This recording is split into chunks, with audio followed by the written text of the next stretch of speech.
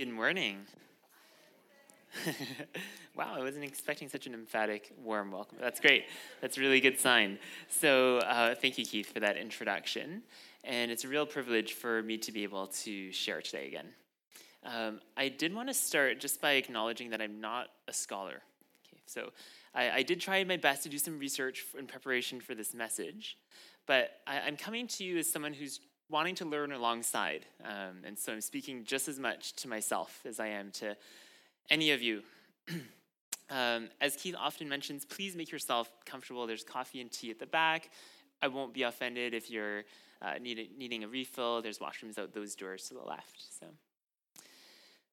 I'd like to start today by sharing a little story of when I was working at a summer camp at a church, a different church than this.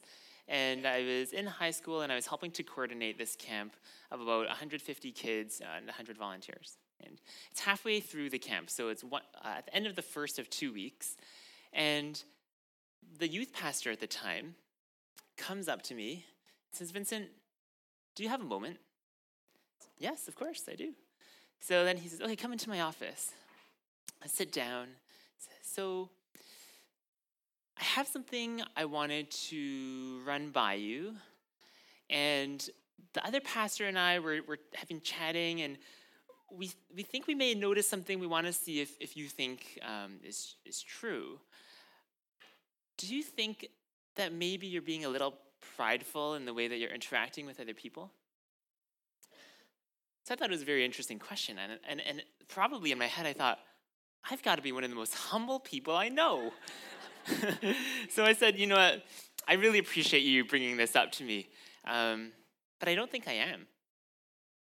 And then I think there was nothing else to talk about, so then I left. And in all fairness, I did spend the next little bit thinking about it and came to realize I was being kind of prideful, probably very prideful in the way that I was interacting with others. But I think back to that and I think, wow, pride is such a sneaky thing.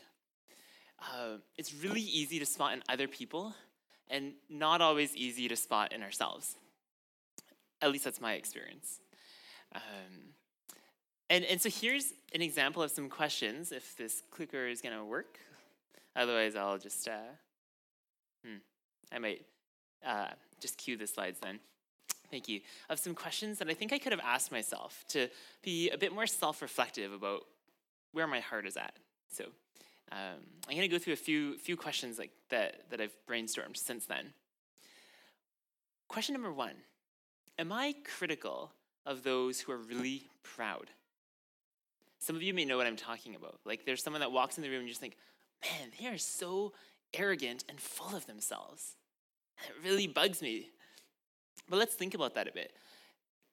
What is it that's bugging me about that? Okay, it's probably something to do with, I feel like this person just feels the need to impose their sense of superiority or a sense of worth. Okay, why does that bug me? Well, it bugs me because I feel the need to push back against anyone who pushes against my sense of worth, which is probably the very thing that person's doing when they're being prideful and arrogant. So the more prideful we are, the more it's going to bug us when we see other people that are proud. Let me put this a different way. Let's imagine a scenario, which is not true, where I was completely secure in my sense of worth. And someone proud walks in the room, head high. How do I respond? Hi. Right? Like, there's nothing threatening if I'm secure. The only reason it bugs me that they're so proud is because I'm not so secure in my sense of worth. Let's go on to the next question. Am I appalled at other people's flaws? Is there something about someone else that just really bugs me?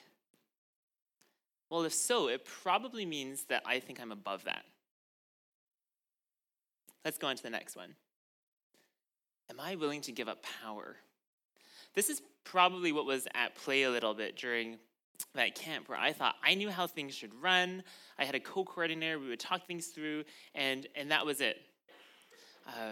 But when we have a hard time giving up power, for example, with decision making, I think what that tells us is we have this inner notion that things need to be my way, My way is going to be the best way for this to happen. And so I can't let that go. Sometimes our way really is the better way.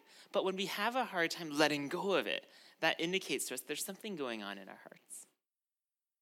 And let's go on to one more. Oh, if I don't get recognition from others, is that okay? I was thinking, even sometimes like preparing for the sermon, sometimes, this is, I wasn't planning to share this, but I will now that I've started. It's really hard sometimes to get feedback because I want to take full credit, which is great when it goes well and not as good in my favor when it doesn't. But there's this sense of like, oh, I want to feel recognized for the things that I do. And that's not healthy. And I think there's one more question. Yes. Am I okay if I'm not better at than things that other people?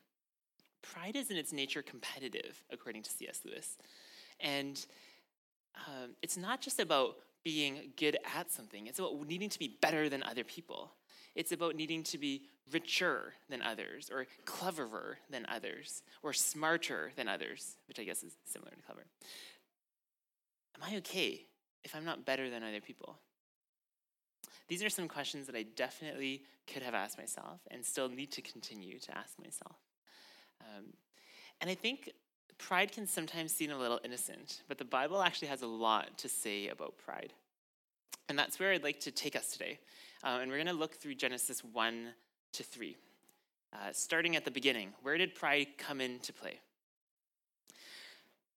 Whenever we start talking about Genesis, I think there's just a quick caveat, which is Genesis was not intended as a scientific text. Probably that category of literature wasn't even created at that time. So the idea of coming to the text and thinking, okay, how was the world created? If we think that Genesis tells the story of meticulous detail around describing the physical world like a scientific textbook would, we're approaching it with a modern mindset and not the mindset of the original writer and reader, likely. So I won't get into that whole side of things today for that reason. But a little bit of context around, so what were the ideas circulating at that time? And there were a number of creation stories. And depending on what time period we're looking at, one possible common narrative would have been these mythologies, like with Babylon and Egypt being these main superpowers. So I'm just going to briefly outline an example of one of the Babylonian mythologies around the creation story, just to give us some context for what was circulating at the time. So in short, it's basically a series of these different gods, some of whom are dragon-like creatures who are competing for power. And one of them, particularly powerful, gets other gods to rally behind him. They slay this dragon-like goddess, split open his belly, and then there's the heavens and the earth split. And then there's another god who rebels against him, so they knock that god down, blood is poured out, and then out of that comes humans. Okay, so that's the context. And then we get to Genesis 1 and 2, which tells this story that looks completely different. There's some similarities, but some key distinctions. It starts off with only one God. There's one unrivaled creator who is before time and matter and everything else that we know. And there's some sense of chaos. There's this term in Hebrew that I can't pronounce, which I think gets translated as dark and formless, which implies a level of chaos. But unlike the Babylonian gods who are part of that messiness, God is able to put controls and boundaries around it. And you see in Genesis 1, this, as one commentator puts it, like a meticulous writing where the order and structure is really key, as if to say, God is a God of harmony. He is not controlled by chaos.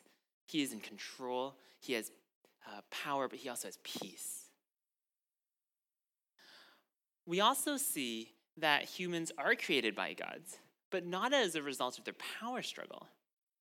We see that God creates, from day 1 to 5, all these different elements, and it's good.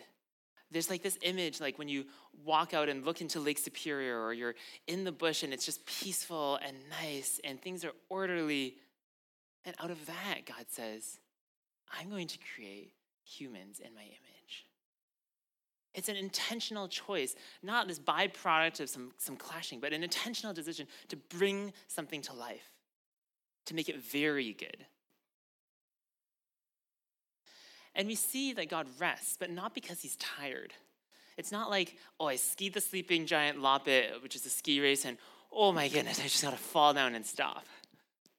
Which we do see some of the other Babylonian gods get tired. It's more like that the word in Hebrew is like to seize, like a car coming to rest, that kind of rest, where God puts a brake on it. Why? Why does God choose to rest if he doesn't need to? This is speculation, but we get this idea that God creates this world that is so good. He creates these beings that are good. And then it's like he's saying, I'm going to stop and just be with this and just enjoy it.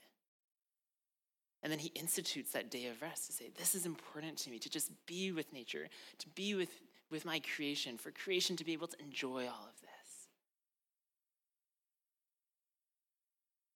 And then we see in Genesis 2, which expands on the story of creating humans, where he creates this Garden of Eden. Many of us are familiar with this. And in the center of the garden, there's the tree of life and the tree of the knowledge of good and evil. And then we enter into chapter 3. So I'm going to read this, and the slides will also show the text. I'm going to read the whole chapter. Now the serpent was more crafty than any of the wild animals that the Lord God had made. He said to the woman, "Did God really say, 'You must not eat from any tree in the garden?'"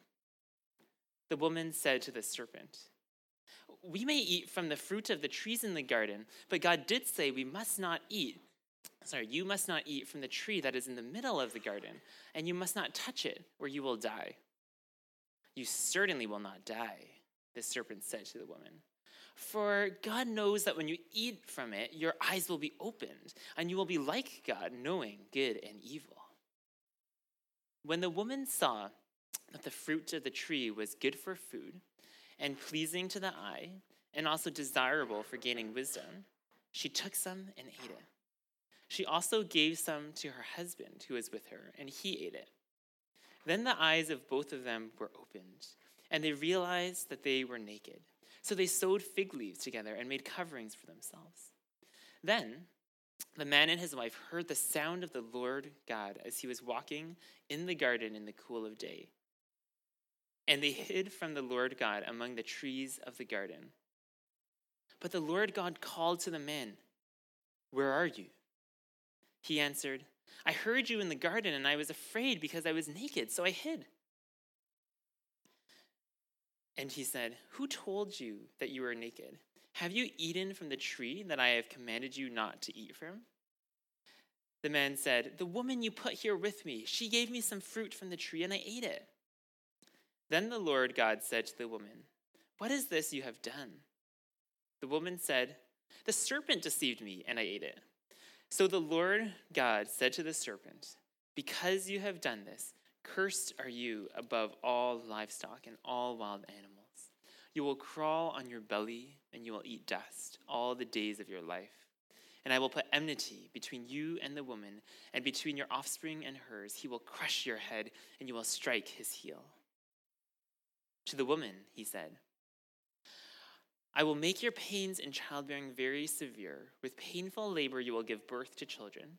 Your desire will be for your husband, and he will rule over you." To Adam, he said, "Because you have listened to your wife and ate fruit from the tree about which I commanded you, you must not eat from it. Cursed is the ground because of you. Through painful toil you will eat food from it all the days of your life. It will produce thorns and thistles for you, and you will eat the plants of the field. By the sweat of your brow you will eat your food until you return to the ground, since you were taken. For dust you are, and to dust you will return." Adam named his wife Eve, because she would be the mother of all living. The Lord God made garments of skin for Adam and his wife and clothed them. And the Lord God said, "The man has now become like one of us, knowing good and evil. He must not be allowed to reach out his hand and take also from the tree of life and eat and live forever. So the Lord God banished him from the Garden of Eden to work the ground from which he had been taken. After he drove the man out, he placed on the east side of the Garden of Eden cherubim and a flaming sword flashing back and forth to guard the way to the tree of life.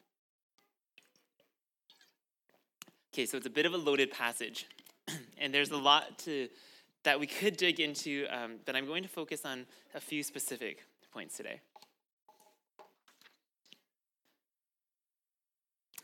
It starts off, and we see that there's this serpent, which, as an aside, the ancient readers likely would realize that these images represented something deeper. And the serpent has this lie. So I think on the next slide, we see the serpent says, "You surely will not die." So what's happened here? Right before that, the serpent says, "Did God really say this?" Thankfully, they actually remember what God said. So they said, no, but God didn't say we can't eat from any tree in the garden. He said you can eat from any tree, just not this one. So the serpent switches from lying about what God said to lying about God's intentions. So he says, oh, okay, is that what God said? Well, the reason is because for God knows that when you eat from it, your eyes will be opened and you'll be like God, knowing good and evil. What's so tempting about this? It's interesting because he says you will be like God. But you may recall that humankind was already made in God's image. I'm not sure exactly the details of what that means, but I'm thinking if I'm an artist and I'm writing an image, or if I want to create a picture of myself on 2D form, it's going to be limited. But I'm going to do the best to represent something that I want reflected about myself in that picture. And you see this idea of God creates things that's good, and then he creates humans to care for each other, to care for nature, to be creative in the garden. And so they're already reflecting God. They're like God. But yet, there's this temptation. And then as I was reading this text, I also thought, well, what's so tempting about knowing good and evil? Like, okay, they're in this garden, things are good. Why do they want to know good? And what's so good about that? I don't really get it. But I think as I was chatting with Keith about this, he pointed out that one of the reasons that this may be tempting, a key to understanding that is what we mean by knowing. Now, in our modern day, we think of knowing like, I know all these facts. It's something in my head that I have an awareness of. But at that time, the idea of knowing is like to intimately experience something, to really know something at its core. So when we read it with that lens, we start to see that the serpent is saying, see, God doesn't want you to eat from this tree because you already know goodness, but do you really know evil? There's an experience you're missing out on that God knows about. Don't you want to be powerful like God and to experience as much as you can? Don't let God be more powerful than you. You want to be like God. That's what God's afraid of. The serpent turns it into a power struggle, and that's the temptation. We see then that both Adam and Eve make the decision to eat from the fruit. And what follows is they realize they're naked, they feel the need to hide, and then God comes and says, where are you? Why does God ask where they are? Like, is he like in the garden, like, hello, where are you? Like, I don't know where you are. Probably not. It's likely to help them think about, where am I? I'm hiding. Why? Why do I feel the need to hide now? And we see that the core kind of sin has something to do with this power struggle. It has something to do with pride. And if we think about it this way, if the temptation was to be like God in the sense of power, the moment we strive for power, we can start to feel threatened. If we lose that power, the moment we feel the need to be better than everything else, we can be worried about not being enough. And we start to see that play out in some ways, and it also ties to shame as they hide. And God is bringing an awareness to this situation. And then what does God do? God curses the serpent, and even curses the land, but he does not curse the woman and the man. What he does outline is he says, I created this world with a blessing to be good, but these core elements of life, connection with the land, family relationships, those are going to be tainted now. Remember, their temptation that they chose to rebel against God for was to experience good and evil. And God is outlining for them, in these things that were meant to be good, it will now be filled with hardship. So, then what does he do after this? So he clothes them. He makes them garments. They are feeling shame and they feel they need to hide. And God doesn't further their shame. He actually wants to cover their shame. And then he bars them from the tree of life. And why is that? Well, probably because if they had eaten from the tree of life in this current state, they would have been in this eternal kind of suffering that they've chosen. And so it's actually an act of grace. And I think that this can challenge some of our preconceptions about how God responds to sin. I think sometimes we think, okay, we do something bad, and God's response is, shame on you, and I'm going to punish you. But what we see here is that God says, okay, you've done something that's hurtful. You've rebelled against me. There are consequences. But I want to cover your shame, and I want to limit your suffering. We also learn something about the nature of sin. I think some of us grew up with different ideas around what sin is. And sometimes in the Bible, you see this descriptor like you're shooting for a target and you miss the target. And that's the word that's used for sin. But we also see a descriptor like in Genesis, where sin is not just doing something bad. Sin is a condition, like an infection, that spreads through humankind, where we have a propensity, we have a desire to want to be powerful and to be above others. And that's why Christian tradition teaches us that pride is at the core of sin. Sin isn't just doing something wrong. It's something a bit more sinister and deeper in us. C.S. Lewis, a British academic and writer, he defines pride as it's the next slide, is the pleasure of being above the rest. Pride is the pleasure of being above the rest. It's in its nature competitive. It's not just enough for things to be good and very good. I have to be the best. And when we hunger after that and when we are engulfed in that, that becomes pride. I also want to note here that sometimes when we think about God's response to pride, we think, you know what, it's because God is prideful. He feels threatened. And I'd like to posit that's not the real reason that God is concerned about our pride. It's not because he's worried that we're going to rival him as the creator of all things. It's because if we think about God's nature, which we get clues of in the creation story and elsewhere in the Bible, God is goodness in and of himself who wants to give and share that goodness. Like that day of rest where he pauses and just says, let's enjoy this. But pride gets in the way of that. And I think the reason that God is so upset about our pride is because he sees the way that it hurts us. And he sees the way that it hurts our relationship with the very one who is the source of love.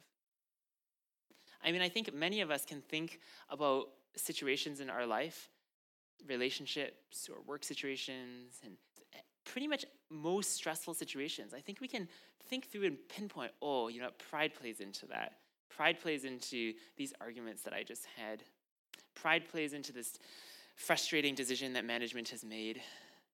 Pride plays into the way people are bullied. And God sees that, and he's concerned.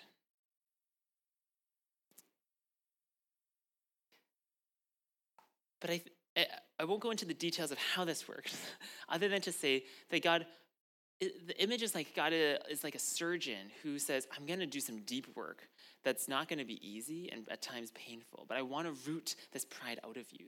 And Jesus is a key part of that plan. And I think Keith is going to preach more about that. But it gives us hope that we can let go of our pride.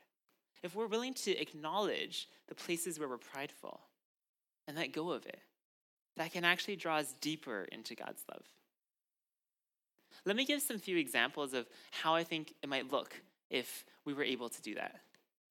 Can we go to the next slide, please? Oh yeah, that's our desire to be touched by God. Oh, sorry, never mind. I guess this wasn't in the slides. We can go back a slide. I will just read them. Can we be flexible when other people aren't flexible? I think if we're able to let go of our pride, even when things don't work the way we want, it's okay. Some of you may know this about me, but I really like to cook.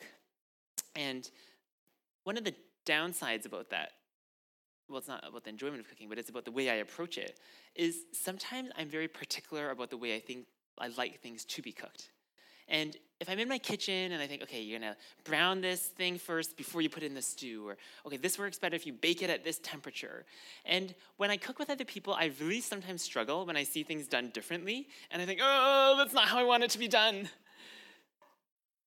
But if I can let go of that, sense of, my way is really the best way, then I can be more flexible with just letting things be. And it's probably better for me and other people.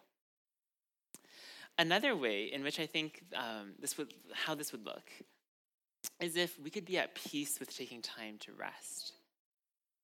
I am really bad at stopping and just doing nothing. And when I reflect on myself, I think that part of why that is because I think, what's going to happen if I stop? I have this idea that things are going to be terrible if I don't keep doing all of these things. Now, occasionally, I think that's legitimate. There are responsibilities we have, and we need to meet them. But can we be at peace with making a habit of pausing and resting and realizing, oh, God is actually the one who's going to hold this world together? Here's another one. It would look like other people talking and us being genuinely interested.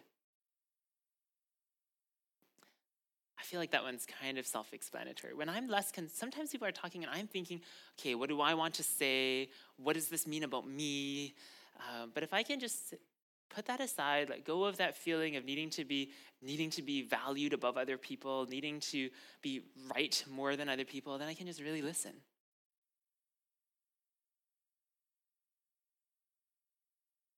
Another way I think this plays in is we can start to feel secure. I think if we can let go of our pride and not rely on our sense of needing to assert being above the rest, and we can just trust that because God has made us intentionally out of a place of love, that's enough, then we can feel secure about who we are. Someone once told me there's two kinds of people. And one kind, when someone walks in the room, when they walk into a room, they say, "Here I am." And another type of person walks into a room and says, "There you are." When we let go of our pride, we can start to turn our attention to other people and nourish those relationships. And we can feel secure in who we are. So we're not worried about needing to assert our sense of value. And I'd like to just point out, I don't want this to be about us. It's not just about us feeling good about ourselves. I think that there's a bigger narrative here that the Genesis story teaches us about this God who has created us, and yet we have a tendency in all of us, a strong tendency, which is this idea of this infection of sin that makes us want to resist God, because if God is above us, and we want to be above everything, then we're going to resist God's love. But I'd like to paint one more picture through an example of someone that I know who, for me, he would be the first to admit he's not perfect, but for me, highlights a lot of these qualities. He doesn't live in this city. He lives in a different city, and his name is Bobby.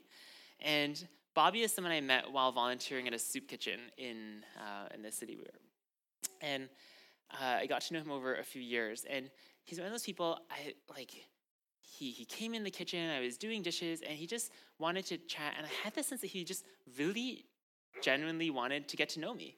Like, he was just really, truly interested.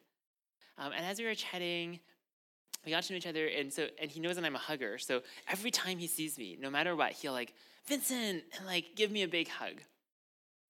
And as I got to know him, I realized he has quite the story. He is someone who has experienced some abandonment in his family, people abandoning him. He was involved with different types of addictions. This is all public because he's recorded and shared it publicly, by the way. So his mom turned him into the RCMP when he was 16 for dealing drugs. Anyways, in his 40s, comes to realize that there's this God and Jesus who loves him and wipes away his shame. And life is totally transformed. He started thinking about, okay, how can I start sharing this and serving other people? So he has a truck, and he thought, okay, I'll just give people rides when they need rides. And he'll go into these crack houses and just share, like, hey, I've been in situations like this, and it's not good. And just talk with people. He'll find local store owners who are struggling and just volunteer his time in the store to help them out and get to know them. He is one of those people who, he was doing all of this, and some local businessmen said, oh man, Bobby's doing a lot. Maybe we should support him a bit to do this. So they got together and funded him to do this full time. So he lives on what he calls a missionary wage, $12,000 a year.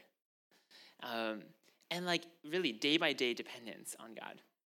And he'll be the first to admit that he does need to be really disciplined and intentional about taking time to rest. But I remember asking him one time, and I said, don't you get tired? And he said, okay, rest is really important. And when I don't rest, I do get tired. But there is nothing better than being part of what God is doing. I thought, wow, the opposite of pride is sometimes you think the opposite of pride is humility. I'm one of the most humble people I know. How could I possibly be prideful? I'm thinking about my 16-year-old self in that example I gave earlier. But that's not what it is. The opposite of pride is this humility that's not so concerned about myself at all. And I can just look towards the interest of others. And I can receive love from God and therefore share it with others, feeling secure. And I think that that's what God wants for us. And that's why God is so eager to rid us of this nature that we have to look towards our own interest. If we can acknowledge and let go of our pride, we could be drawn deeper into the life that God wants for us. I'd like to close with a psalm in Psalm 19, and this is on the slides. And I'll just read it out. You can listen or you can read along, whatever you like. But who can discern their own errors? Forgive my hidden faults. Keep your servant also from willful sins. May they not rule over me. Then I will be blameless, innocent of great transgression. May the words of my mouth and the meditations of my heart be pleasing in your sight, Lord, my rock and my redeemer. Let's pray. Jesus, we thank you that you made us and you said that it is good. That you knit us in our mother's womb, and you desire to have, for us to be able to enjoy that. God, would you search our hearts? Would you help us to see the ways in which we resist you? Would you help us to take some kind of action this week, whether that's just being willing to acknowledge that there's times that we're prideful, or maybe it's starting in the places where we feel insecure and then respond to that insecurity and pride. God, whatever we need to do this week, would you show us? Is it to just talk to you about it? Is it to journal about it? Is it to speak to someone about it? I don't know, God, but Lord, we just come to you saying, acknowledging that you are the one through whom and for whom all things were made. And we want to connect with you more. We pray this in Jesus' name. Amen. We'll now have a time of communion. And communion is a time where we remember God's heart of giving himself for us. And the bread represents his body broken through Jesus. The wine, his blood shed for us. and all are welcome.